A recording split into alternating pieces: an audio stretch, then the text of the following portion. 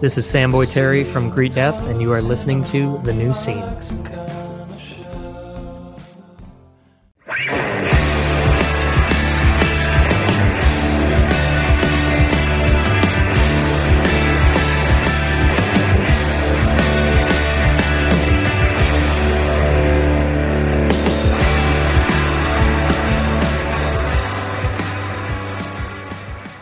Hello, everybody, and welcome to The New Scene. I'm your host, Keith, and we're back with another brand new episode.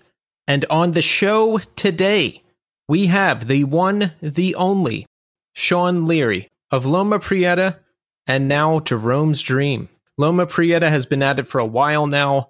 They're an excellent band on Deathwish Inc., and they've got a new record coming out last. We talk about that. We talk about the history of Loma Prieta.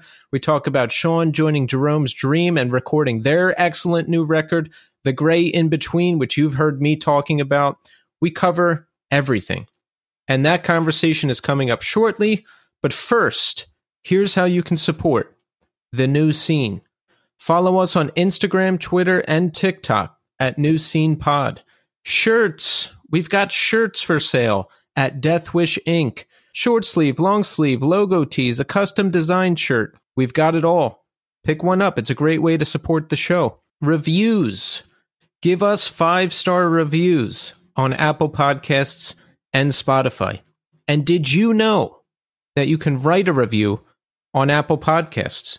And I've got a new one here right now from Evil Cause, and I am going to read it to you. 5 stars. This brings some happiness to my day.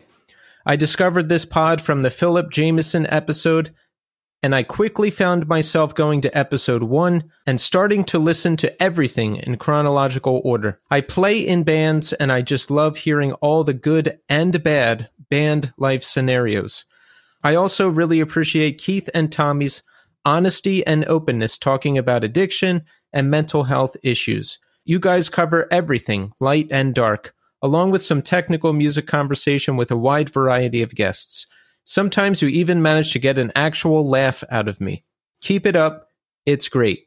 Thank you, Evil Cause. I will keep it up. And I love when people go back and listen to all the episodes like that. It's still unimaginable to me that Tommy and I started this thing kind of on a whim, and it's all out there and people just pick up on it and go through the whole thing.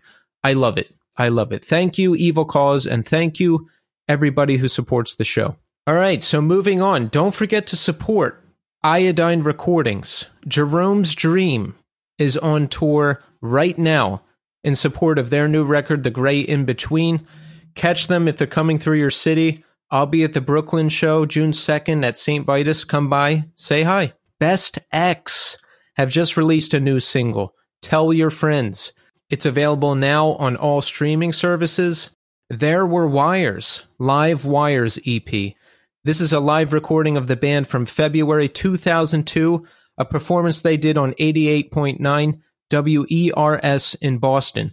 And that's available now everywhere for streaming. Audio Karate, a Show of Hands EP is available now for pre-order, and the new single, A Show of Hands, is available now to stream everywhere. And finally, Quicksand will be playing Riot Fest. Have you picked up the re-release of Slip yet?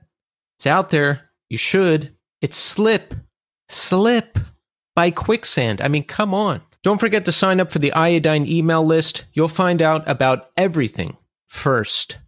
For more information, head to the Iodine Instagram at Iodine Recordings or to the Iodine website at iodinerecordings.com. Also, don't forget to support this month's sponsor, Deathwish Inc. That's right, Deathwish Inc. You know them, you love them, and if you don't, you should. Now, Deathwish is historically a fantastic label, right? Right, we know that. But Greet Death, one of my favorite bands, is on Deathwish Inc.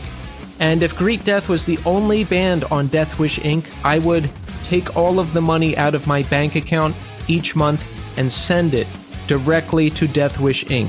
And then hope that some of that money makes it to Greet Death. I'm telling you, I would. So here's what's going on at Deathwish. Converge is repressing Axe to Fall. That's one of my personal favorite Converge records right there. And now you can get this new repress on vinyl. It's a modern classic, and I say modern because to me, 2009 was 5 years ago. Also, Converge has upcoming tour dates with Brutus and Frail Body. You have to go to that. That's a killer lineup right there. Check out that show if it's in a city near you. Loma Prieta, Last, is out June 30th, and you're going to hear all about that and more when we talk to Sean Leary momentarily. Gouge Away is back, and they have a new single, Idealized. They've got some select tour dates kicking off in July. Go check them out. For more information, head to the Deathwish Instagram at Deathwish Inc. or to the Deathwish website at deathwishinc.com. Okay.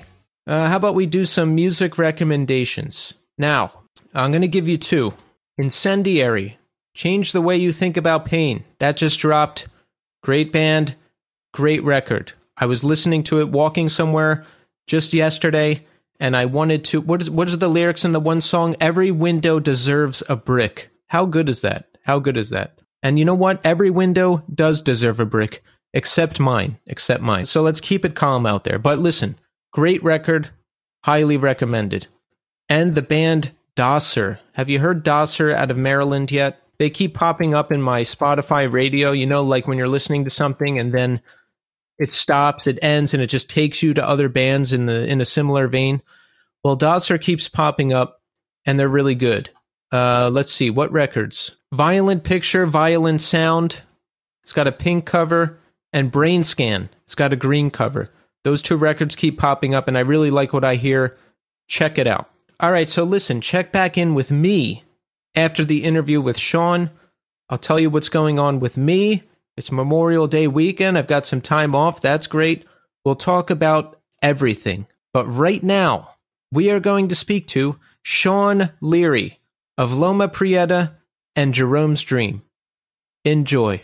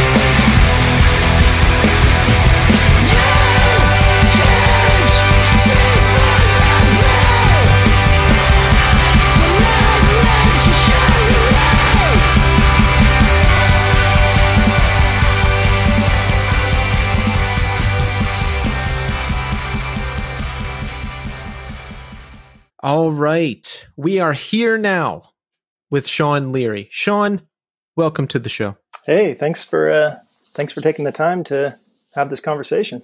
Absolutely, Sean. And thank you for being here. You know, you've got a lot going on. We have a new Loma Prieta single. Could there be a new album? Could there not? We don't know, but we're going to find out soon.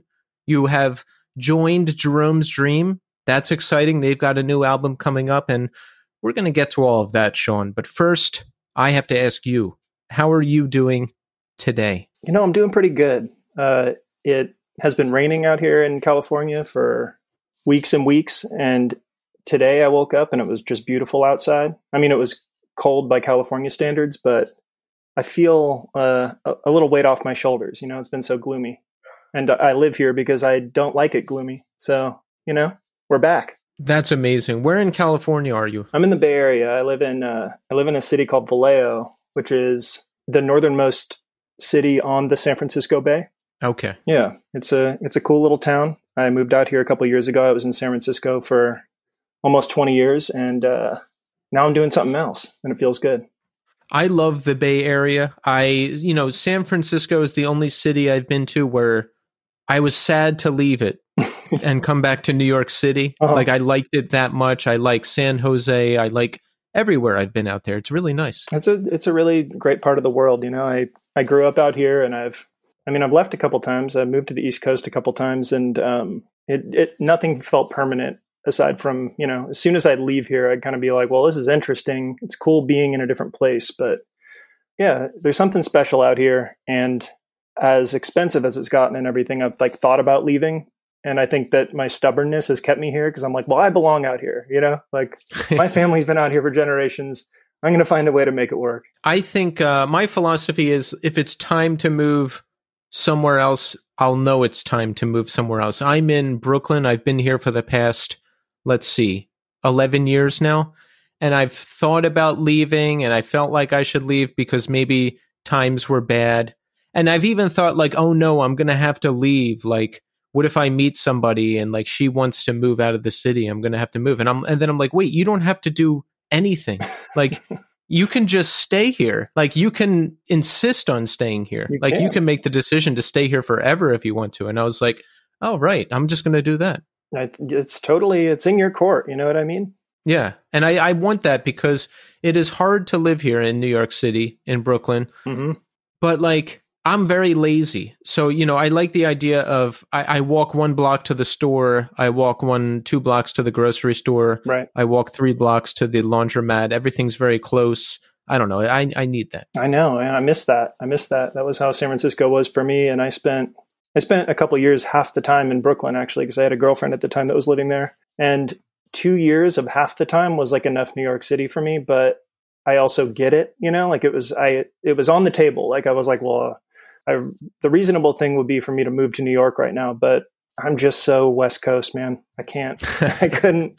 And honestly, I felt like I took the energy of New York back with me after being there for 6 months out of the year for a couple of years. And that was kind of why I think I ended up leaving San Francisco, because I was getting so, I was just pissed off all the time by everything, just by being in close proximity to people. And I'm like, that's typical. I feel like that's typical New York behavior, and I sort of love it. Yeah. I don't know, man, maybe I'm too sensitive for that or something. It just wasn't, if I felt like I was just, deteriorating, I was like, man, I need some fucking space.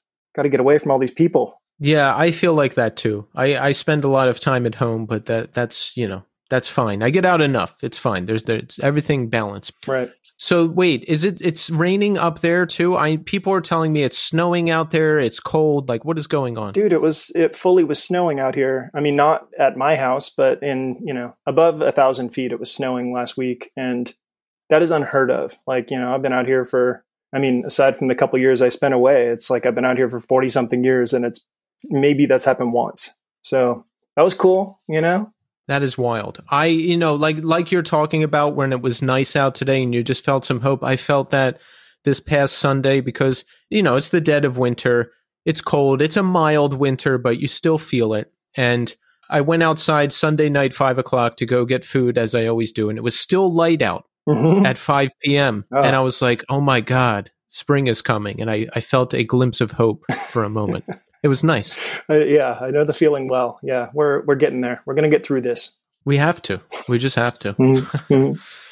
Well, Sean, let's get to know you. Did you grow up in the Bay Area? I did. I grew up not far from where I live now. I grew up an hour north of San Francisco in a town called Petaluma, or kind of outside of Petaluma. I grew up in the country. And it was an interesting place to grow up. It's funny because I think because San Francisco is so wealthy, that it's become this fancy place. But when I was a kid, it was definitely poor hippie people like my mom was, and then farmers. It's sort of a Northern California thing. Once you get past the Bay Area, there's from north of the Bay all the way up to Oregon is sort of this strange thing where it's very conservative people and very liberal people kind of trying to coexist, I guess. So that was my experience growing up in the 80s and 90s in the North Bay. But it was a cool place to grow up. And there was, as it turned out, when I got to be like 13, there was totally like a punk scene and a cool venue and a lot of like interesting local bands and stuff. So, I feel fortunate all the time that I grew up there, even though I just fucking hated it so much when I was a teenager and I was just trying to get out like as soon as I could. Tell us about, you mentioned that there was a local venue and a punk scene. I'm interested in your history with music leading up to discovering punk. I mean, were you always interested in music as a kid growing up? Yeah, I really was. And I think my, neither of my parents were musicians, but they both really like loved music, as it sort of felt like really like the main form of entertainment in my house. And it was, it wasn't like there was specifically like sophisticated music being played or anything, but it was just important. I think that my mom really connected with the stuff that she'd come up with, which was all like the hippie, the Beatles and kind of like older stuff than that, like a lot of doo-wop and, like really old oldies, pre-hippie oldies, that kind of stuff.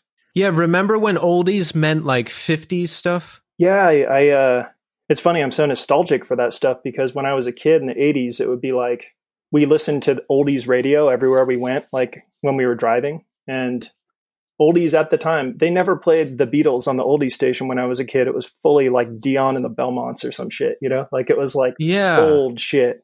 You just jogged my memory as you're talking, because my parents listened to the 70s and 80s classic rock, Beatles, hippie stuff. Right. And there was this station, Oldies 98, that would play all the doo-wop stuff, and they like that too. Yeah, man. I'm still all about it, Strange as that sounds, doesn't seem to have a lot of influence on the music I make, but I like listening to it. Yeah, I would say not.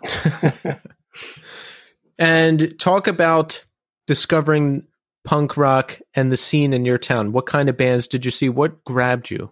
It's interesting. It was like the trajectory seems like, when I think back on it, it all happened so fast, right? Because it was like, first when I was like a little kid, I have an older half brother who he's 16 years older than me. So I remember being like 4 or 5 and he was playing me all this stuff that just seemed wild to me at the time. Like, I mean, he'd play like AC/DC or like, he's really into X, and B-52s and REM and a lot of like new wave stuff. And so I kind of had that as like a base layer. And then I guess when I got to be like 11 or 12, Nirvana became like the most popular band in the world. And I couldn't really like differentiate it from, like, I was just like, I like Nirvana, I like Public Enemy, I like Metallica, I like Guns N' Roses, and they were all the same. They were just like cool music to me. So it's kind of interesting. Then it was like, because I like Nirvana above all the other bands, then I started meeting all these other like, scummy rocker kids at school, probably in like 7th grade. And a couple of them were, I don't really know how they were into it, but they were just super into the local punk scene. And so we had a venue in town and it became like trying to get permission to go to shows, usually couldn't, a lot of like sneaking out at night to go to shows because my mom wouldn't let me and that kind of stuff. And I don't know, it was a really like, the more entrenched I got in that specific scene of kind of like north of the San Francisco Bay Area punk scene, it was a fucking weird punk scene because it didn't really specifically connect with what was going on like in Berkeley at Gilman or anything, although I did start going to shows there a little later on. But it was cool because it was all really tied into politics and like activism. And there were a lot of like really great bands, but no one ever left the area. So it's interesting because I'm like, in the mid-90s, I was seeing all these shows that I still think back on and buying all these tapes and 7 inches and stuff of bands that I think were really talented, but they like never played anywhere except, my hometown and the adjacent towns. Although strangely, one of the first shows I ever went to at that venue, just because it was like a punk show, I was probably 13. I went and saw this band called AFI, who were from a town even smaller than I was from. And the AFI? The AFI. And they were probably like in high school at the time because they're a little bit older than me. Not much. Wow. But yeah, it was super funny just because I only went because my friends were like, all right, dude, we're going to go skate. We're going to go to this punk show.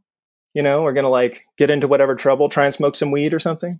And yeah, we went and saw this band and it was just like fucking out of control in there. I mean, there were probably it was probably 100 people there or something, but it seemed massive and crazy. And they were clearly people about my age. And it was just fucking, it's like hilarious to think back on because they were AFI from Ukiah, which is like really like the middle of fucking nowhere still, and they later moved to Berkeley and became a really big band probably 5 years after this. When you saw them at that point, I mean, did they seem special? Were people really going off? Like, what was your impression at that time? They did, but I think I didn't have enough of like a primer. Like it was probably the third or fourth, like, local punk show that I'd been to. And so I was like, well, this is clearly bigger than me going and seeing these other bands that I'm aware of locally.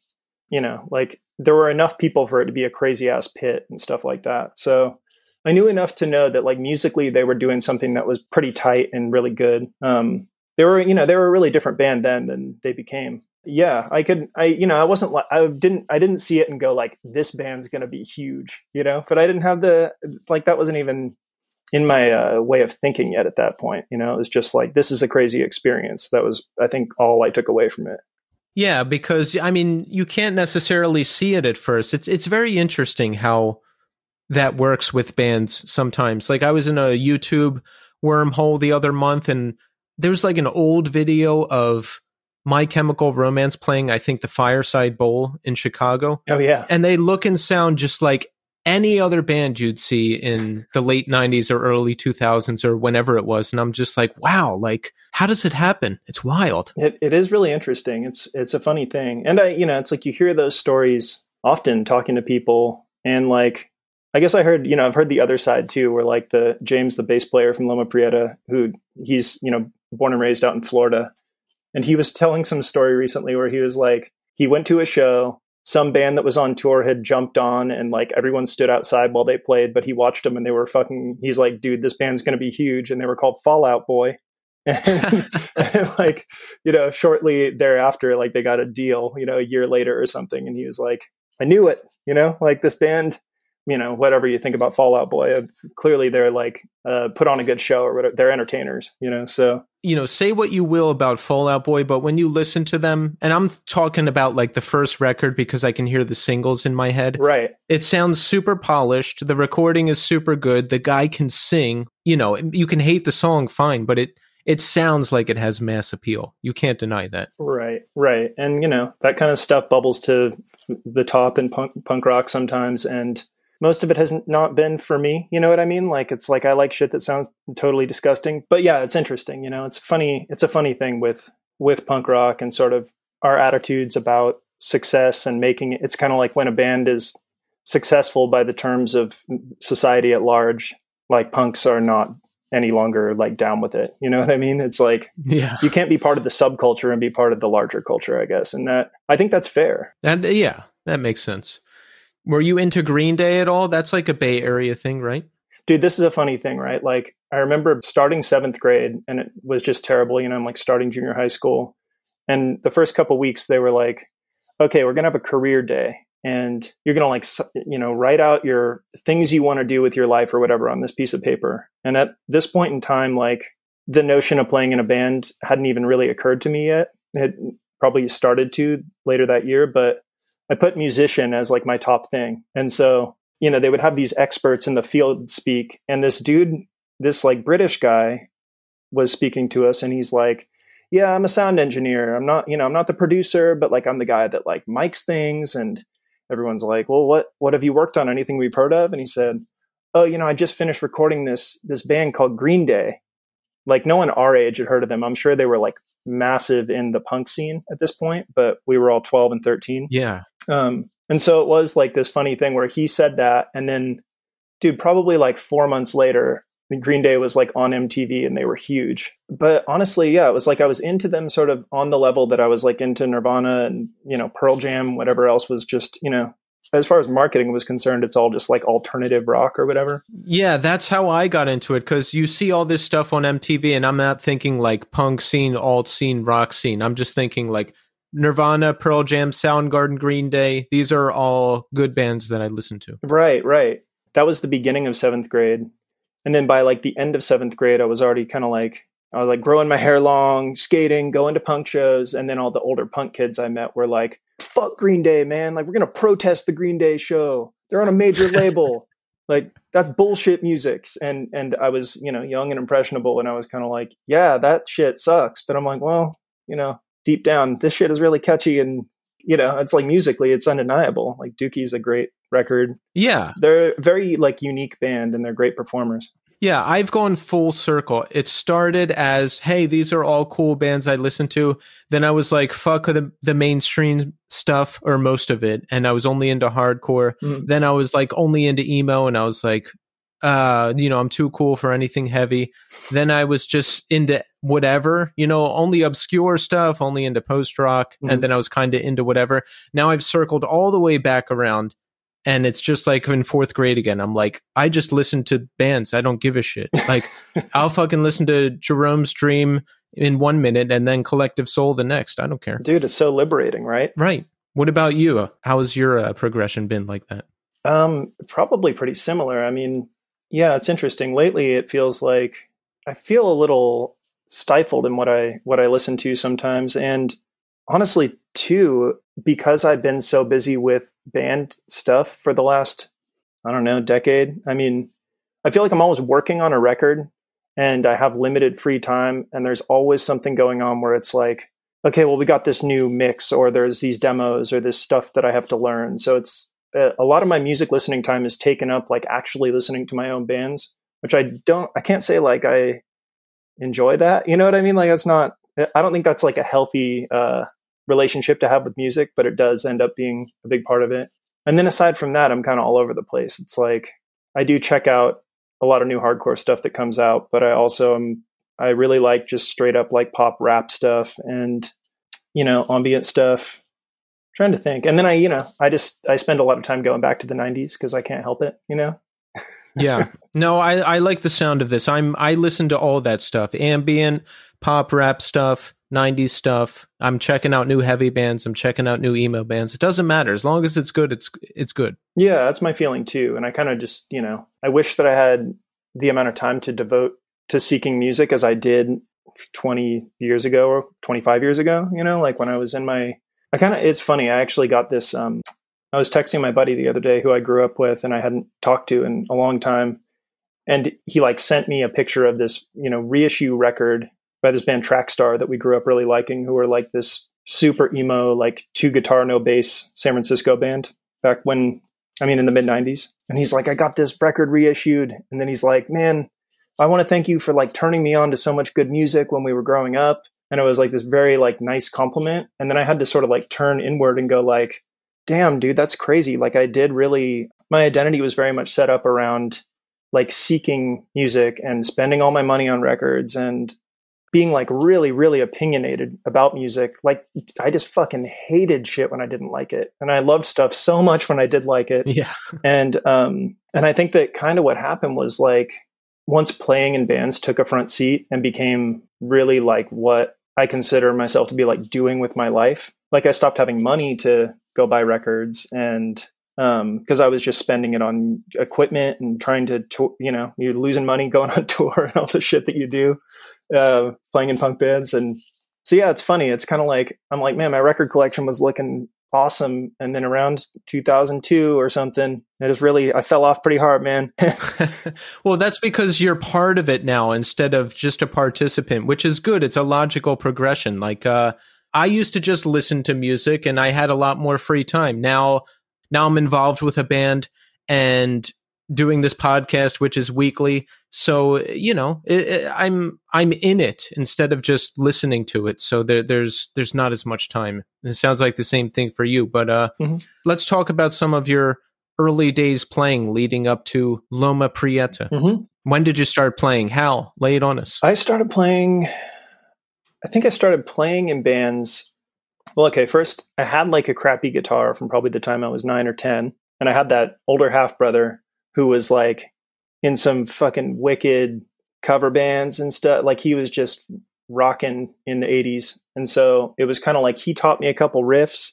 And I think I managed to get my dad to buy me a guitar for Christmas when I was probably 9 or 10. But then when I was in 7th grade, I somehow got the idea that it would be so much cooler if I played drums. And so I had like some money from mowing lawns and doing whatever odd jobs, saving up some allowance or something. And I ended up finding this piece of shit drum set and buying it. And, I was terrible. But then because I had a drum set and some like shithead friends at school, it just sort of was like the school was small enough. I had a drum set. So I started playing music with some people. And before long, one of those people that I played with, it was like his mom would allow us to play at their house. So I had to leave my drums over there. And like within like 2 or 3 weeks of me leaving my drums over there, he was so much better than me at drums.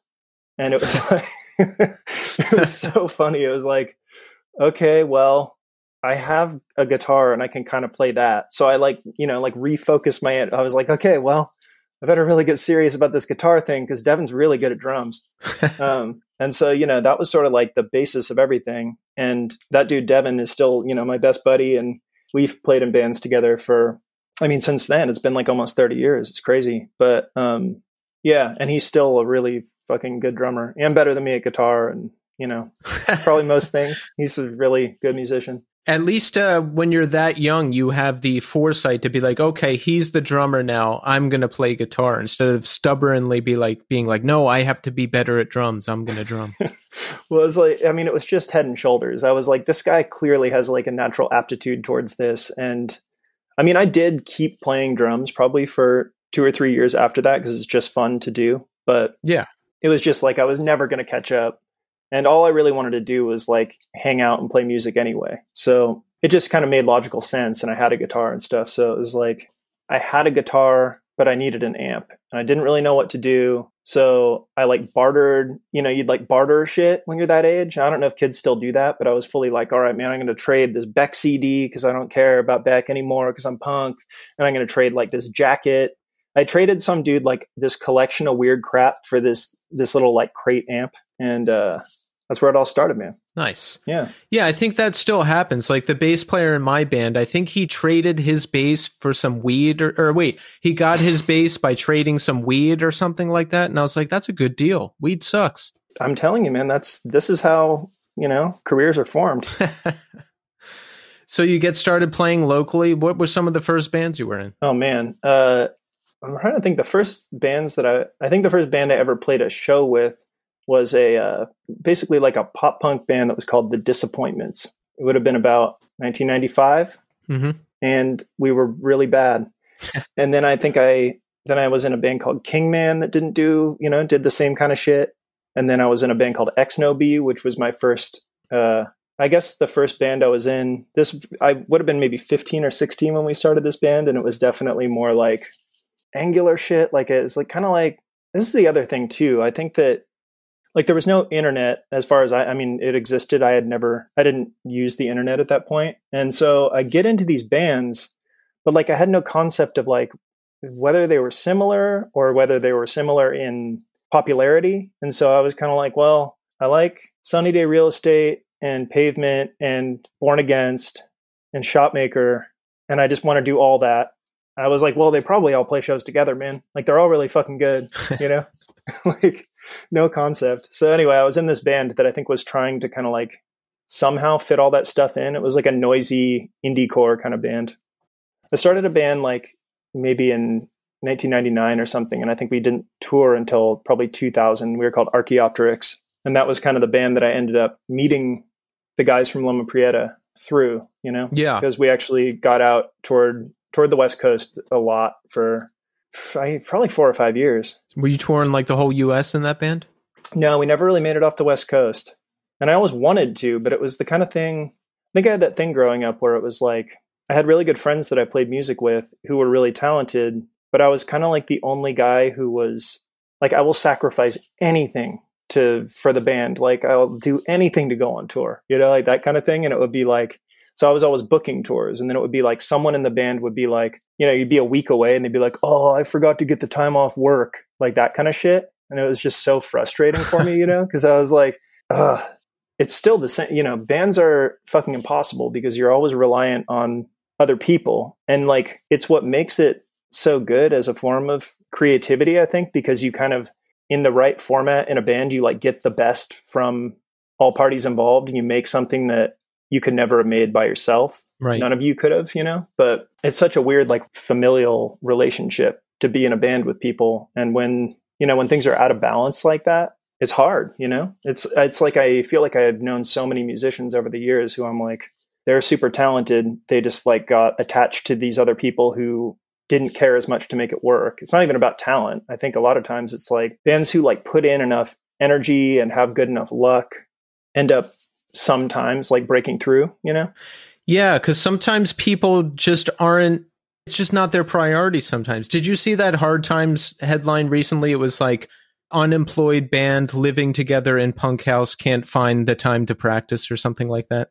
It was, that really spoke to me. It's like, yes, like no matter what the situation is, like somebody's always got something else to do, or there's like something else going on. It's just sometimes you just can't pull it together. Yeah, I know. It's so that, I mean, but that is what makes it that much better, I guess, when you find people who are, so many things have to line up for it to be great. You know what I mean? You have to like find people who are committed enough to show up, and you have the same taste in things, and you like the way each other play, and those things mesh. And you know what I mean? It's sort of amazing that it ever works at all. You know what I mean? Yeah, no, 100%. So talk about the beginning of Loma Prieta. How does it come together? How do we start getting out on the road? It's funny, actually. There's a Jeromes Dream connection here too, in a strange way. My band Archaeopteryx had been getting fairly, like established on the West Coast for a couple years, and I got, let's see, I'm trying to think how this went down. It was like I got an email from this dude, and he was like, "Hey, I'm booking this show. It's at a cafe with my band and Jeff from Jeromes Dream's new band." And I was like, "All right, man, we're there." I love Jeromes Dream. I knew that they had broken up. This would have been 2003 or something. Mm-hmm. And so we showed up to the show, and then he was like, this guy, Derek, who I'd never talked to aside from this email, was like, "Oh man, yeah, Jeff's band had to drop. But anyway, here we are." And I was sort of like, fuck, man. Okay, well, great. And like this dude, Derek, I don't even think his band had any music online or anything. So I had no idea what to expect. They were called Sailboats. And I saw them play, and they were just like fucking phenomenal. So I became good friends with like he and Val, who Val played drums. And basically like, we started just giving each other a call when we go to shows or whatever. So there were probably like a year or two there where we were just buddies and would see each other at shows. And then I think Val came to an Archaeopteryx show or something. And I was like, "Hey man, like we live 10 miles from each other. Let's play sometime." And we got together and played, and it was just sort of like, there was totally musical chemistry right away. And he's like, let me see if Derek wants to play. Like he just sold all of his gear because he's like overplaying in bands, but let's see what we can do. And so we got Derek to come play, and he also is like a fucking shredder. He played in Loma Prieta on the first 2 LPs. So it was like that. And it was kind of funny because at that point in my life, I was probably 24 or something. And those guys were, I don't know, 19, like or 20. They're younger than I am. And I felt at that point, like just prior to starting playing music with those guys, it was like Archaeopteryx wasn't doing that much. Like my buddy Devin had gotten married and kind of had gotten like a more serious job, which I kind of still are like out of my wheelhouse, And I was having these thoughts where I was like, dude, I'm 24, man. I'm going to be 25. Like I'm old. It's time to hang it up, like that kind of shit. Where I was like, I can't find anyone to play music with. Everyone my age is like getting married, it's like everyone's got serious shit to do. And it's like really comical to look back at that thought process now, because now I'm just like this dude in his 40s who's still, I'm probably devoting more time to it than I was then. Yeah, same here. Like I remember being mid to late 20s and being like, oh, it's all over. But now I'm 41 and it's just getting started. It doesn't matter what age, you can do it whenever you want to do it. It doesn't. And it was too much about like looking towards my peers and seeing what they were doing. And I mean, on some level, it's like I look like at those people's lives now. And sometimes I'm like, man, that looks really easy and simple. Like I've definitely chosen the hard road here, haven't I? Yeah. But the grass is always greener, I guess. Always. Yeah. So anyway, yeah, that was how Loma Prieta got started. And in that scenario, it was the kind of thing where like I remember we had not been playing that long, and Val was like, "Hey, I'm going to book a US tour." I was like, "Okay, like we have 5 songs. I'm like, let's fucking go, man." Like I've never been in a band with anyone that is even like given the time of day to doing a US tour. And so that kind of motivation and momentum, like it really like carried the band, I mean, I think that like that attitude has sort of always been there, where it's like, this is what we find fun. I'm not exactly sure why. There's a lot of suffering involved, but yeah, we've kept it going. I love that. Yeah. Didn't you self-release the first couple LPs on your own label too? Yeah, it was Val's label. And yeah, I want to say the first three LPs, and there were a couple EPs too that he put out kind of up until we ended up starting putting stuff out with Deathwish, which was, I think, 2012. Yes. Yeah, I mean, everything was totally DIY for a very long time. And large aspects of that band still are. I think just because we're particular, like we could probably use more help than we have, but the idea of like handing over control to people seems scary or something, or just like angering more than scary. Like we're like, well, I know we're going to hate the way anyone else does it, so I guess we have to do it ourselves. Yeah. Yeah, I feel that. That's why I do almost every aspect of this show by myself, and it's a lot of work, but that's how I want it. Yeah, totally. Then you have final say. You know what I mean? It's kind of like you want to be as close to it as possible because you care about it, Exactly. No, I like the DIY spirit though, which is something I didn't understand until recent years. The amount of work you have to put into it, and that if someone doesn't do it for you, you can just go out and do it yourself. Like you book your own US tour and you go out and do it. You put out your own records. Too much of my life, I was sitting around thinking like someone was going to discover what a massive talent I was and like pull me up into some great pre-existing situation. But that doesn't work unless you're like Justin Bieber or some, massive talent or some shit like that. Yeah, I know. And it happens, but yeah, it's the flip side of it is like, I grew up on Fugazi, and very much, like the ethics of that band had like shed a lot of light on the way that I was trying to approach music. But at some point I kind of realized like with Loma Prieta, once we kind of started, I mean, it took us a while. It took us, like 6 or 7 years of touring a lot, putting out our own records, all this stuff before I really felt like things were starting to like turn for us and people were paying attention. There was excitement. And then like booking agents started reaching out and management and stuff like that. And I realized that the reason we didn't want to do it was like selfish. Like it was totally like self-preservation, where I'm like, I don't want someone else like having access to like portray our band in a certain way. Like I don't want to have to play with bands that I think are whack. Like, yeah, like I don't care about, obviously I care about our band. Like I don't want our band to implode. And on some level, it's kind of like your band you have to achieve something. Like you can't just totally eat shit on tour. You know what I mean? But yeah, so it was that thing where I had this realization where I was like, oh fuck man, like maybe Fugazi were DIY because that just made way more sense for them. And maybe they made a lot more money releasing their own records and booking their own tours than they would have if they gotten like caught up in this like music industry machine. You know what I mean? Yeah. I mean, Ian's got the notoriety. He's got the label. He doesn't really need anybody else. And it certainly doesn't seem like they wanted it to be like mainstream on that level. So there you go. Right. And they didn't need to. So, it's interesting. I mean, not to compare my bands with Fugazi, we'll never, no one will ever reach those heights, but. No, it's interesting to think about. I was just thinking about this today. Like I heard, I was in the scene, I was listening to the bands. I would hear this stuff all the time, DIY or die and all that stuff. But I was just thick-headed. I would just think it was all stupid.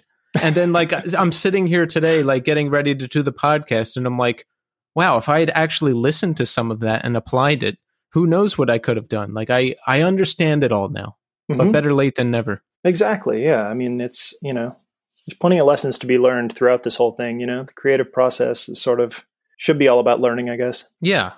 So you said 6 years of touring and playing shows and all of this stuff until booking agents and everybody else started reaching out to you?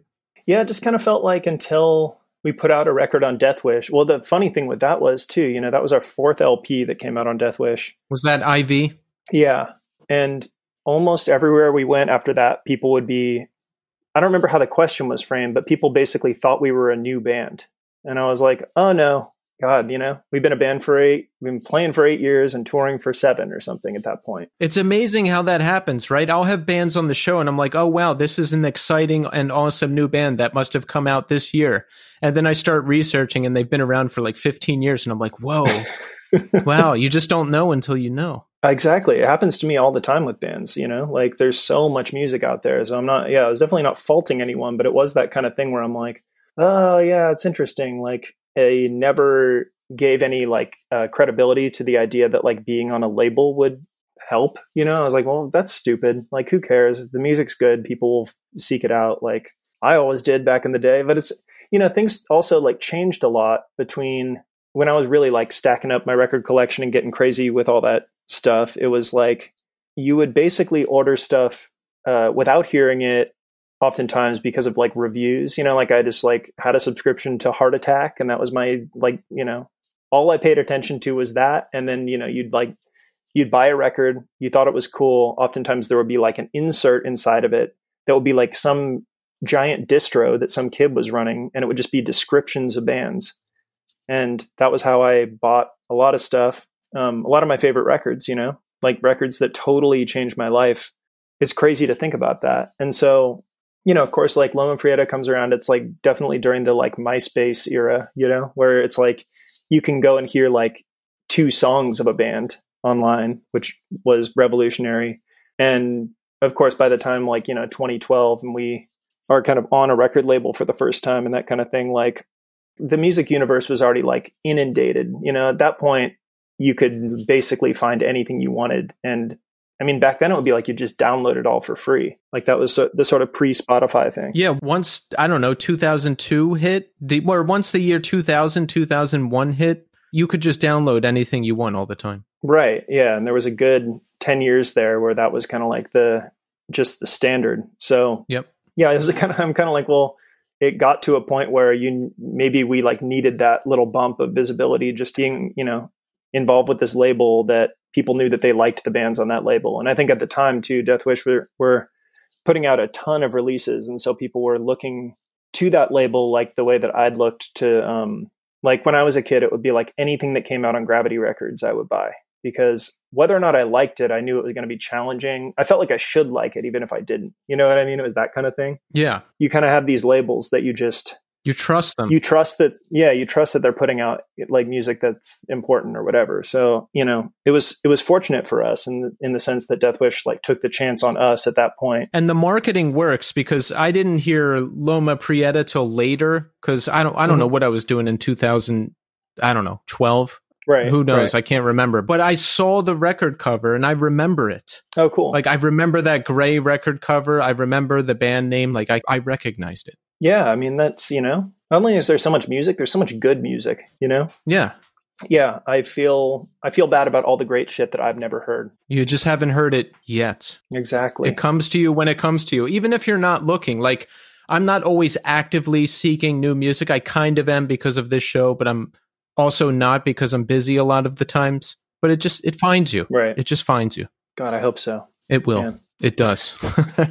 Yeah. So I guess you saw a nice bump once you signed with Deathwish, right? Yeah, it felt like, I mean, I think some things sort of fell into place for us maybe around 2010 or something. It just was like, I don't remember specifically what was going on, but I think Val had been at school the whole time. Like he went to law school. And so it was sort of like we were able to tour for the first few years, like only in the summer and sporadic things or whatever. And then it all hit where it was kind of like we were all like sort of half unemployed. He wasn't in school anymore. And we just started being like, let's fill all of our time with touring. So that, I mean, maybe 2012 was reaping the benefits of a couple of years of being way more present leading up to that. But whatever it was, it just started feeling like we weren't struggling to get shows. And we would sometimes show up to places and be like, wow, there's twice as many people here as last time, like that kind of thing. That's awesome. Yeah. So it definitely speaks to the power of like touring a lot. And maybe that was just for our band, because I know I've talked to people who are sort of like, yeah, man, we toured a lot. We toured, constantly for 5 years, and it just felt like it was going nowhere. So we stopped or whatever. And I don't know, like I was saying earlier, I think a lot of it just has to do with good luck. And I also think like BK, who plays in Loma, has a crazy aesthetic sense. And I think that like a big part of the success of the band, which I use air quotes in saying success because, we're no big deal. But like, I think that a lot of the reason that we've stood out is because Brian is really good at like portraying our band using visuals that like speak very much to how we sound and the feel of our band and like creates sort of a whole narrative, Yeah, the aesthetics are great. Like I'm talking about, I recognize that album cover from whenever I saw it. And, I didn't hear the band until later. And the band doesn't exactly sound like everything else, which is always good. Mm-hmm. It's just the whole presentation is great. Well, thank you. Yes. It's a nice thing to say. Of course. So the last LP was in 2015, Self-Portrait? Yeah. Now, I think there's been a couple singles since then, maybe a split, right? Yeah. I'm trying to even think.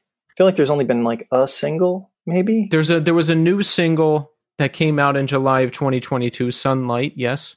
Oh, yeah. And we put out a 7-inch, I guess in 2020, but it had been recorded a couple years before. So what happened after 2015? What's going on? Yeah, good question.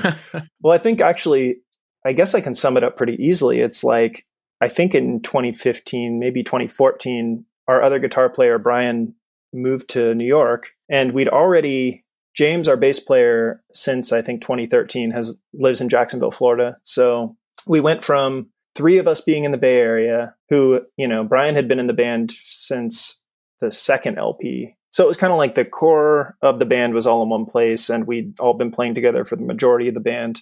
And then when he moved to New York, I think it really like slowed our progress, And so it became the thing where we'd carve out time for the band, but it would be like, okay, well, it's either a tour or it's for writing. So we were kind of splitting the time. And then it just took us forever to like with this record that's coming out this year, we just kept writing and throwing stuff away. And, I just think we were kind of like, well, there's no pressure. There's no reason for us to just force a record, Yeah. And I think we're all kind of like getting more critical as time goes on, And so it's the kind of thing where we're like, well, we don't need a record to be out for tour. We never put anything out that we're not totally happy with. So it just took forever for us to basically like, we have to have come up with 30 or 40 ideas. And then in the end, we finally kind of like got it together, but it ended up really being like Brian ended up getting like a contract job in the Bay Area for a year. And so then suddenly the 3 of us were in the Bay again. And we'd already been like flying back and forth and like sending stuff, sending emails and stuff, sending songs back and forth. So we had the basis of like a lot of good ideas. And then once we were able to kind of be like, all right, we're going to get in the studio, the practice space, like, 2 or 3 times a week and like hammer on this stuff for a year. And especially it kind of got to like, I guess the pandemic kind of fucked us up, but in a way kind of focused us to like, we probably had half the record written before the pandemic dropped on us. Yeah. And then I guess eventually, it was kind of like we were like sending a lot of stuff back and forth. We were kind of like able to play everyone. We were kind of in a bubble together, I guess, because it was like none of us were really around other people aside from like our partners. And so we would get in the studio and work on this shit all masked up and as far away from each other as possible. Yeah. Yeah. Remember the COVID bubbles? Like who's in your bubble? Is it safe? Dude, it was, I felt like I was going back to the MySpace top 8 or whatever. I was like, all right, well, you're going to be in my bubble. Yeah. We got to be tight, So there is a new record coming. There's a new record coming out on June 30th of this year. Ooh. It's called Last. And I don't know, man. I think it's kind of good. How could it not be? I know. Well, I built it up enough, so I hope it is. But yeah, it was, it's been a long time coming. And it was kind of like, it is funny too, because it would be the kind of thing where we think that we're a really active band, but then anytime we post online or something like, all right, we're doing this tour, because it's for us, we're like, well, we still have kind of done some, we'll do, 2 weeks to a month a year or something. And every time we post like a tour poster, someone will comment like, oh, damn, you guys are still together. I thought you broke up. We're like, dude, we're working on this band. Like we're still writing songs. We're still touring as much as makes sense. No, this is good because you're getting those reunion dollars. That's big now. So, every time you take a little break, people think you're gone. And then it's like, oh, we're back. We're reunited. Mm-hmm. Maybe that's true. Yeah. We could have played our cards better on that one because I feel like a lot of bands do the full, like, we're breaking up tour. Yeah. And then in a shorter time than 8 years, they come back and reunite. Whereas for us, we just didn't break up. And now we're putting out a record 8 years later, just because time flies, not because we didn't want to, and everyone's like, all right, just a bunch of lazy musicians, I guess, No, here's what you do. Market it as a reunion record and tour and make up some story about a big fight or something like that and how you guys overcame it. Damn. All right. Cool. You're hired. This is great advice. This is a show of ideas, Sean. This is a show of ideas.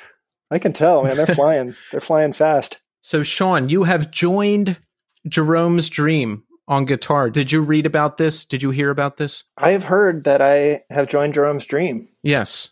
Yeah. It's that's something I didn't really expect to happen. Like, when I first heard Jeromes Dream. Yeah. That's big news. How did it happen? Tell us about it. Well, there were sort of whispers, like I guess it would be 5 years ago now, that Jeromes Dream were going to reunite. And I had never known anyone in Jeromes Dream, but the other members of Loma Prieta had known Jeff, I guess right when Jeromes Dream broke up, in the early 2000s. Jeff moved from New York to San Francisco. And so he had somehow been in the same social circle with Val and Derek and the guys from Loma Prieta kind of prior to my knowing them. And so they'd always be like, Jeff's out here somewhere, man. But but it was kind of like they knew him, then they lost touch with him, had no access to Jeff, couldn't ask him any questions, So anyway, I started hearing that they were going to reunite in 2018. And then one day I got this mysterious email, and it was Eric, and he's like, hey, it's Eric from Jeromes Dream. We were talking about playing some shows, and we were curious if, Loma Prieta would want to play with us. You're the first band that came to mind. And I literally thought someone was fucking with me. You know what I mean? I was like, man, someone's playing with my emotions here, because I love Jeromes Dream. And yeah, it seemed like, even though I'd sort of heard through the rumor mill, this was, I think, prior to them announcing that they were going to do anything. So anyway, so Eric's like, yeah, man, you want to get on a phone call and we can see what this is about. And so I got on a phone call with Eric, and it was like, dude, I was nervous as if I was going on a date or something, Yeah. But because first off, I'm just not in that situation very often where I have to get on a phone call ever in my life. And I have arranged my life that way because I'm bad on the phone. But yeah, it was just sort of talking to Eric, and he's such a level-headed and interesting person to talk to. And he was just so enthusiastic about them playing together again, and was saying that they'd written all the stuff they were super psyched on, and just talking about how he kind of lost touch for the most part with the other members, and how happy they were to be back at it. So of course I was, I and everyone else in Loma Prieta were absolutely, just tell us when. We'll be there. We love your band. This is going to be great. So we ended up booking a tour with them, an East Coast tour in 2019, and it went really well. And I guess in the sort of intervening time before that tour, Jeff hit me up and he's like, hey, I live in San Francisco. We should just hang out. And so I went and hung out with Jeff, which was another one of those things like the phone call with Eric, where I was like, man, this is strange. I'm just going to hang out with someone. A couple old dudes hanging out, I guess, getting a beer, what is this going to be like? I never do this because all my whole social life is this organic thing where I'm basically meeting people at shows and, Exactly. Yeah. I've been in that same situation. You're like, what am I going to do? What's it going to be like? Right. I'm like, this just feels like something that normal people do. And I'm not a normal person. I'm going to go just hang out with some dude that I don't know. What are we going to do? What? I know. How long am I going to have to be there? Right. How does this work? What do you do?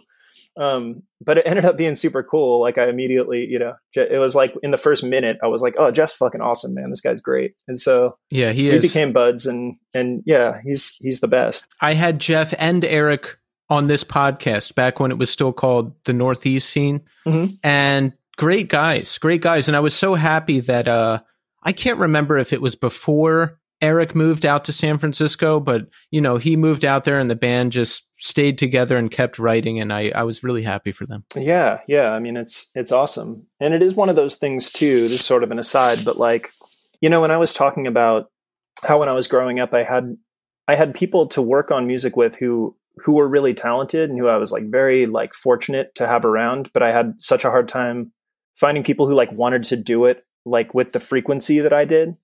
So like knowing and playing with those guys now, I always can't help it. I'm sort of like, man, I'm jealous that when you guys were 17, 19, 21, whatever, you like had each other and you were like approaching it with this like ferocity, you know, where you just like couldn't get enough.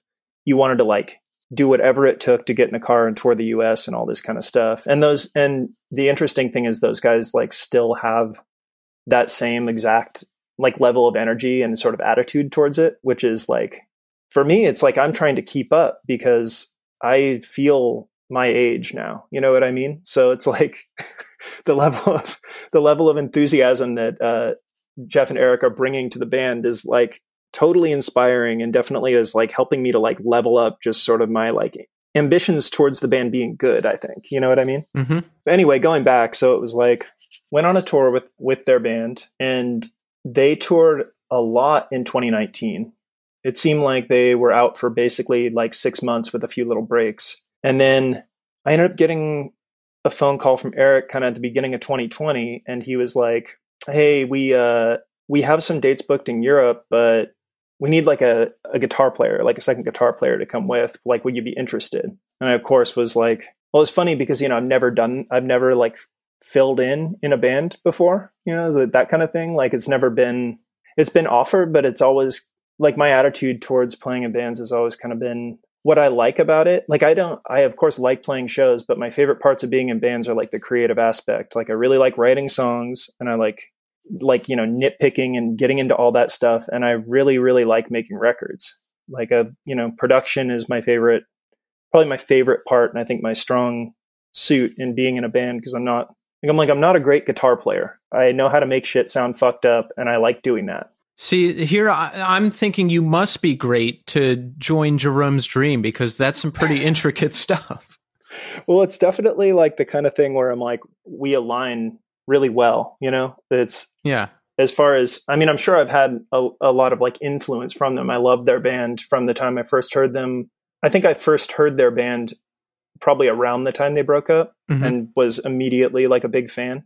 Anyway, yeah, when they asked if I would like come play guitar for them, they're like, yeah, we have like, you know, 6 shows or something in Europe. Like, do you want to come play these shows? And I immediately, you know, I didn't even have to think about it. I was just like, yeah, of course, you know, like I had never considered it for anyone else that had asked, but it's like, I love hanging out with those guys. Their band is one of my favorites, you know, so didn't really have to give it any thought. And so then like at the time, Eric was living in LA. And so he came up, and he and Jeff and I played, and it was like immediate. We were just playing their songs, you know, like they had kind of said, like, we're going to play these 10 songs or whatever. And I kind of figured them out partially, but the musical chemistry was so there kind of immediately. I was like, dude, this is great. And I think we all walked away we practiced for a weekend, and we were all kind of like, dude, this sounds really fucking good. This is crazy. So that was kind of like how it came together. But that was February of 2020. And we were supposed to go on this tour in April. So right before the end times. right, exactly. So I remember it being this funny thing where it was like we played, and then we had like another weekend scheduled, and then that was like in mid-March or something that we were supposed to play again. And it was sort of like me texting Jeff like, hey man, this COVID thing looks kind of bad, huh? And he's like, yeah, I don't know. We already have the plane tickets for this tour though. And I'm like, yeah, this is probably not going to happen though, right? You know, like we're like looking at this thing like, it seems very unlikely that, as bad as this is looking, that somehow like it's just going to clear itself up and we're going to be able to go on tour. I didn't believe it until New York City shut itself down. Yeah. Because I was like, I just thought it was another hype like SARS or bird flu thing. It was hard for me to imagine that it was going to be, I mean, I think we all kind of feel that way. And especially for you, like being in New York was like a whole other level, you know. It seemed, maybe it was just a media portrayal, but it seemed like that was really some serious end times shit as far as, you know, looking at it from an outside perspective. It was, because I had never experienced anything like that before, and it was very confusing. Yeah, I mean, it's really redefined a lot of things, I think, you know. Yeah. But anyhow, yeah, that was kind of how it came to be that I started like playing music with those guys, you know. And then later Eric moved up here, and it was like when Eric moved up here, then it became, you know, it was kind of that same thing where it was 2020, and the only people that I would hang out with were Eric and Jeff and, obviously my partner who I live with, but, and like the Loma guys, and that was it. And so since we were hanging out all the time, we're like, it just sort of made sense that we should go and try and get in the studio and just play. So kind of like once it felt safe enough to do that, we started getting in the studio and playing, and it kind of coincided also with me being done recording this new Loma Prieta record. And I kind of have this bad habit of, because bands always have downtime, I end up like finishing a project with a band, and then like subconsciously I can't stop working on music, so I like start new bands. Yeah. And in this case, I joined a pre-existing band, which is something I'd never really done before, but same kind of thing where I'm like, all right, man, well, I did it again. I could have had some peace and quiet, but no, I just got to fucking work full time and play in bands full time and work on my house full time. And, like your side band became Jeromes Dream, and you're on the new record, right? You recorded the new record with them. I did. Yeah. That's pretty massive. It's a good move. It felt cool. It just worked out. But well, it was funny too, because the three of us started playing, and kind of like immediately, I feel like in the first practice or two, we definitely had like song ideas. And I think we were all, I was definitely pushing initially, like, this is a new band. What should we call this band? Like that kind of thing. And it kind of was, I think we were living in that land for a couple months, where it was like, we're writing stuff, and it just kept like amassing, and the songs were really good. And then the more we all listened to them, we're like, dude, it would be so ridiculous to not have this be called Jeromes Dream, because it sounds fucking like Jeromes Dream. Yeah, plus like two members of Jeromes Dream. Well, wait, how many people are in the band? It's Eric and Jeff and you. Is it just the three of you? Yeah, it's just the three of us now, yeah. Okay, so yeah, 2 out of 3 of the people are Jeromes Dream. So by math itself, it kind of has to be Jeromes Dream. I think so. I'm outnumbered. Like, what am I going to do, Yeah. But yeah, it was just that funny thing where we like crossed over into that realm where we're like, I guess this is a Jeromes Dream record we're writing, or it's Jeromes Dream by a different name, because it sounds like Jeromes Dream. And there's just something very specific about the way that Eric and Jeff play together, that I came to realize. It's funny also when you've listened to a band a lot, and then to like go on the inside and see how the mechanics of it work. And I'm like, oh, like I totally get why they sound like this. Like I could never like surgically like pick it apart until I sort of was in the writing process with them. But everything is so rhythmic in that band. And I think there's a lot of crazy dynamics that happen with the rhythm section that is unique, and so, and just playing styles, They are someone I draw from either directly or subconsciously. And I didn't discover them until much later, because I don't know, I would get locked into one genre and kind of hang out there. But now I'm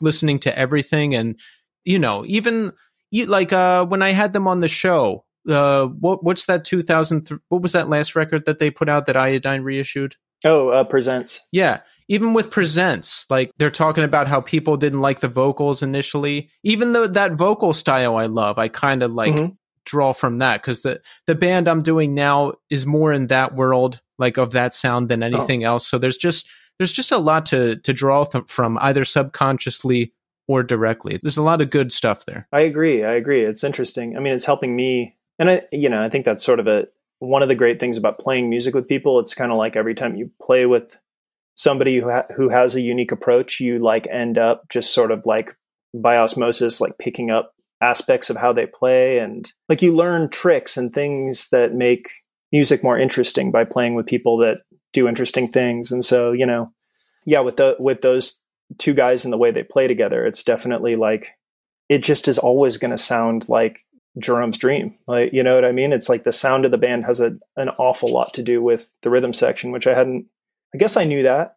Every part of that band is just sort of like off the wall, and I can't really compare it to anything else, Exactly. It's a very unique band coming, the approach and the influences and everything are just sort of like, I don't think anyone else has sort of like done it the way they've done it. I think that's a great thing to have something like that doesn't particularly sound like anything else. Yeah. I love it. It's what I've always kind of sought, and it's definitely what I was, once I sort of got a foothold into being into punk rock and stuff, that was what I was always seeking out within this, music world was like bands that were sort of undefinable, I guess, that's like prerequisite for stuff that kind of moves me. And, it's like bands that that are unmistakable, I guess. Is that what you go for when you're writing too? Well, I don't know if there's so much specific thought, it's being in a band is a weird thing because it does end up being the combination of the people involved. Mm-hmm. And so like, I never know how things are going to come out, and it's always a surprise in a way. And it's like, you're in this room with people, and no matter sort of like how the parts get introduced or whatever, everybody's parts come together, and you're sort of like until you hear it back, you don't really know what you're working with in a way. And so it's funny because, you're a musician, like, you'll have those moments where you're playing music with people and you like record a little demo of the song or whatever. And sometimes you listen back like that night at home and you're like, man, this kind of sucks. or there are times where you're like, dude, this is better than I even thought it was, like that kind of thing. Yeah. The thing I'm doing now, we record a lot and often don't go back and listen to it. Mm-hmm. And thank goodness one of the guys in the band brought something back and they're like, listen to this. And I'm like, wait, this is us? Like, I'm playing that? That's cool. Yeah. Like we and I was like, we need to make a habit of actually listening to what we record. We'll do recording sessions and listen back to it. Like, this is good.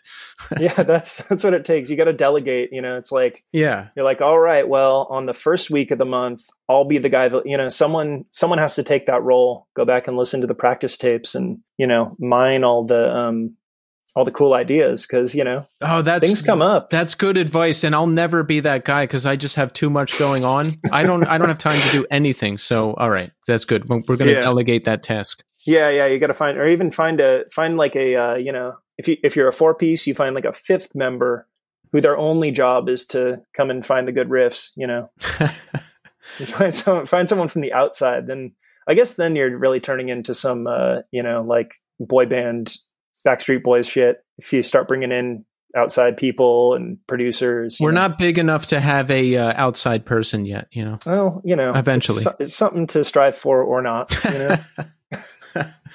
Listen, there's a lot of exciting things happening. We've got the new Jeromes Dream record coming, The Gray In Between, that comes out May 5th, right? That's right. Yeah. We're excited about that. So pumped about that. Yeah. I'm very much looking forward to it. We have a US tour that is planned to coincide with that. Full US? A full US tour. Well, a US tour aside from the West Coast, because we did that very recently, but everywhere else.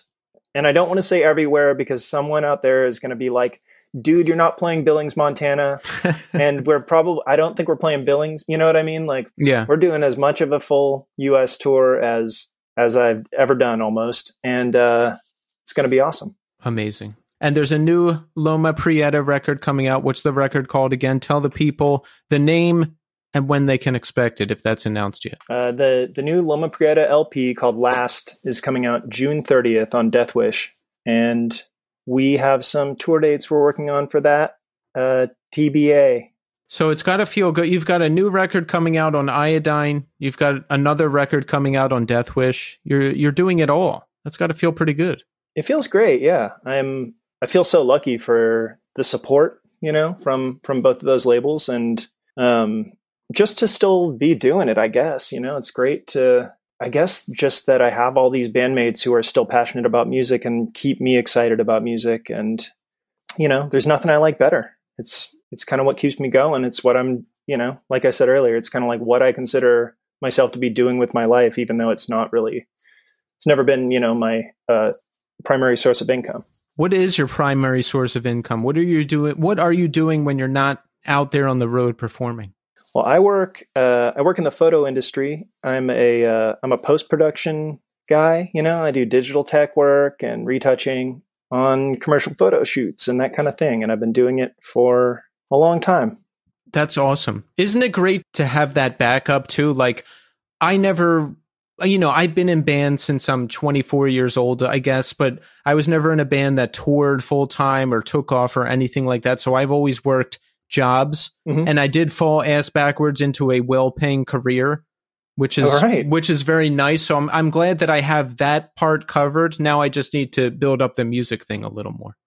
Yeah, I mean, it all happens when it's supposed to, I think. And as idealistic as I was when I was growing up, it's at some point it was kind of like, well, it's like I don't have anything to fall back on, so I need to figure out how to make some money. And I mean, I was kind of raised in the punk scene to think that making money through music was sort of like an evil pursuit, which that's hyper idealistic. And I kind of feel like people in punk no longer feel as strongly about that as they did, at least in the punk community I grew up in. But anyway, aside from that, it's like bands are the worst possible way that I've ever found to make money. Yeah. So, the people I know who seem to be making a go of it typically have carved out some other little spot in the music industry, I guess, where they're making their money, be it screen printing or booking or having a label or whatever it is. Because the actual act of being in a band, it's like, even if the band somehow on paper looks profitable, which it probably won't because everything's expensive, then there's still 4 or 5 of you. And it's just such a long shot for anyone to really make any substantial living doing it.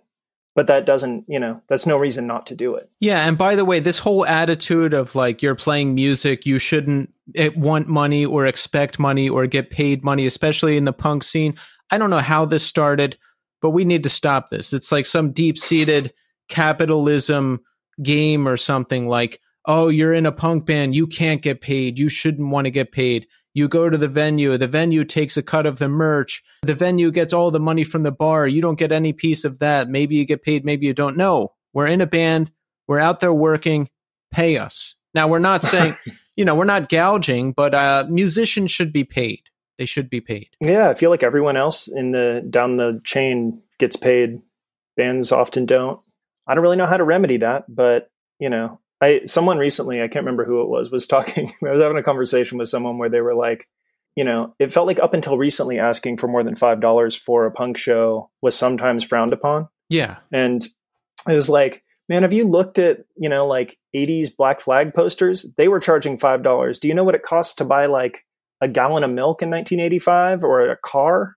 It costs 1/6 as much. You know what I mean? Dude, we got to catch up. And so something happened, during the pandemic where it started seeming like now I go to punk shows and it seems like people charge $15 for punk shows and no one's upset by it. And I'm kind of glad to see it. And I don't mind paying it because to me, that's a cheap date. You know what I'm saying? Going to see, I'm like, dude, I can go see some fucking piece of shit movie for $20, or I can go to an awesome punk show for 12. That's a great deal. Exactly.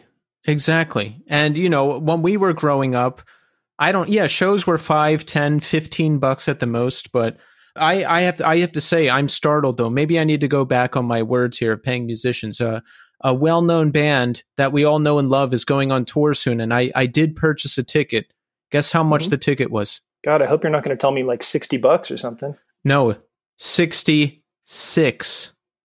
60. Maybe they were trying to do some Sign of the Beast shit with this. You know what I mean? Yeah. Are they super metal? Was it 66 and 66 cents or something? No. Fuck. All right. Maybe I haven't been paying enough attention. I went to see Meshuggah in 2011, and I remember that being $44, I think, for one ticket. And I was like, okay, it's Meshuggah. Right. But $66 is, I don't know, man. It just seems like too much, but it's fine. But that's kind of painful. I mean, Ticketmaster is getting at least $44 of that. They're getting the full Meshuggah ticket price out of that. I think that's it. I think it's all the charges. I would pay $40 to see this band, no problem. But, maybe I shouldn't blame them for all the Ticketmaster charges. Or maybe I should. I don't know. I'll think about it. Yeah, the whole thing needs to change. But, it's going to be a long road. Pearl Jam tried it in the 90s. True. Jeromes Dream will try it again on their upcoming tour and only play off the beaten path venues with zero charges, right? That's right, man. Billings, Montana. I'm telling you. It's going to happen. Well, Sean, I'm very excited for all the new music. I can't wait to hear everything. And I want to thank you for taking the time to come on the show. Keith, thank you so much. I Yeah, I really enjoyed talking to you, and thanks for letting me, ramble on about all this stuff. Had a lot of fun. Of course. Hopefully I'll catch you out there when you're playing. I would love that.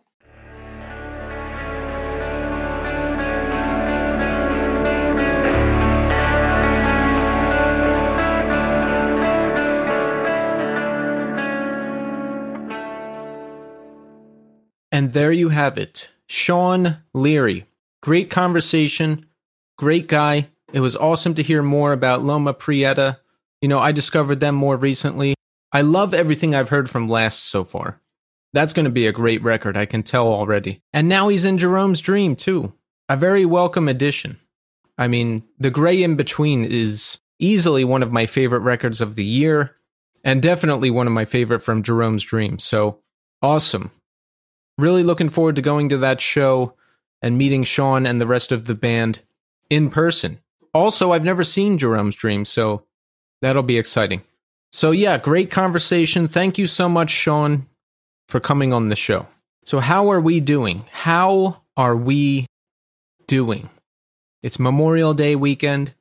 The weather is fantastic. Not too hot, not too cold. Perfect. Sunny. I hope everybody got to go out and do something. I didn't really. There's a lot of stuff to catch up on here. I'm getting ready for this run of Darling Fire shows. There's some equipment stuff I have to work out. I wanted to get some chores done, laundry, clean up. There's a lot of stuff to do around here. And my recurring story lately is I need to make more time for myself. I mentioned that I'm back in therapy, and that's really helping out with some things I go through on a regular basis. But something she pointed out, which I didn't even realize, is that I sort of turned all of my hobbies into jobs, right? Podcast started out as a hobby, and, well, it started out as a hobby, like the first 4 episodes, but right away it became weekly. And as soon as it became weekly, it became a bit more of a job. And look, the podcast is great, and I love doing it, but it's a lot of work. Don't be fooled. It is a lot of work. So there's that. And music, music was more of a hobby before. I'm taking it a little more seriously now that I'm in a band that gets out and tours a bit and is on a label and all that stuff. So I just need to take more time for me. And I did that this past week. There was no interviews to do, which was great. I'm playing Resident Evil 2 Remake. Has anyone out there played it? I never played it. I'm playing it for the first time, and it's terrifying. And I haven't even gotten to Mr. X yet. So once he's on my trail, it's going to be a lot scarier, I imagine. But I made a little bit of progress in that game, and it just felt really good. I felt like I accomplished something, and I'm having fun. And did you ever play any of those new Wolfenstein games? The ones that they remade? There's a DLC from one of them called Wolfenstein: The Old Blood. And I got stuck on the final boss in 2018 and just never finished it. So I fired it up last night and beat the boss. And I really felt like I accomplished something. I was so happy. That made me happier than anything I've done recently. Just taking some time out, relaxing, and accomplishing something in a game. I don't know. It makes me happy. And did anyone watch that PlayStation event recently where they announce everything that's coming up? I think the most exciting news out of that is the Metal Gear Solid 3 remake. Now, I haven't played any Metal Gear games past Part 1, but they're releasing this Legacy Collection that has the first 5 games, meaning the very, very first one, the second one, and Metal Gear Solid 1, 2, and 3. So I'm going to get that because I've only played 1 and part of 2. I would like to go through that series. It's a highly acclaimed series. I haven't played all of them, and I want to. So I commit to sitting around more and just watching TV or playing video games or doing something that isn't work so that I don't burn myself out. I have to. But that's it for this week. So we're moving into June, and June is a really exciting batch of shows. This whole year has been great. I think this has been the best year of the podcast ever. We've had such a run of incredible guests. People that I just dreamed of speaking to, we've had on the show at this point, and June is no exception. It's going to be awesome. So I mentioned last week that I'm celebrating 6 years clean. this month, right? Great, good for me. Okay. So at the end of the month, at the meetings that I go to, they celebrate the anniversary. So everybody who's celebrating a year or more of clean time, they go and they sit and you share and, it shows people that this thing works and great. That's all good. So I've been speaking at a couple meetings and, just thinking about the past a lot and everything that led here and everything I was going through back when I first got clean. And that brings me back to the band Gates. This band almost single-handedly got me through that whole period. I really connected with their music on a deep level, and it just really spoke to everything I was going through at that time. So we are going to end the show with Not My Blood by Gates. So I'm back next week with a new episode and a new guest. So thanks everybody for listening, and until next time.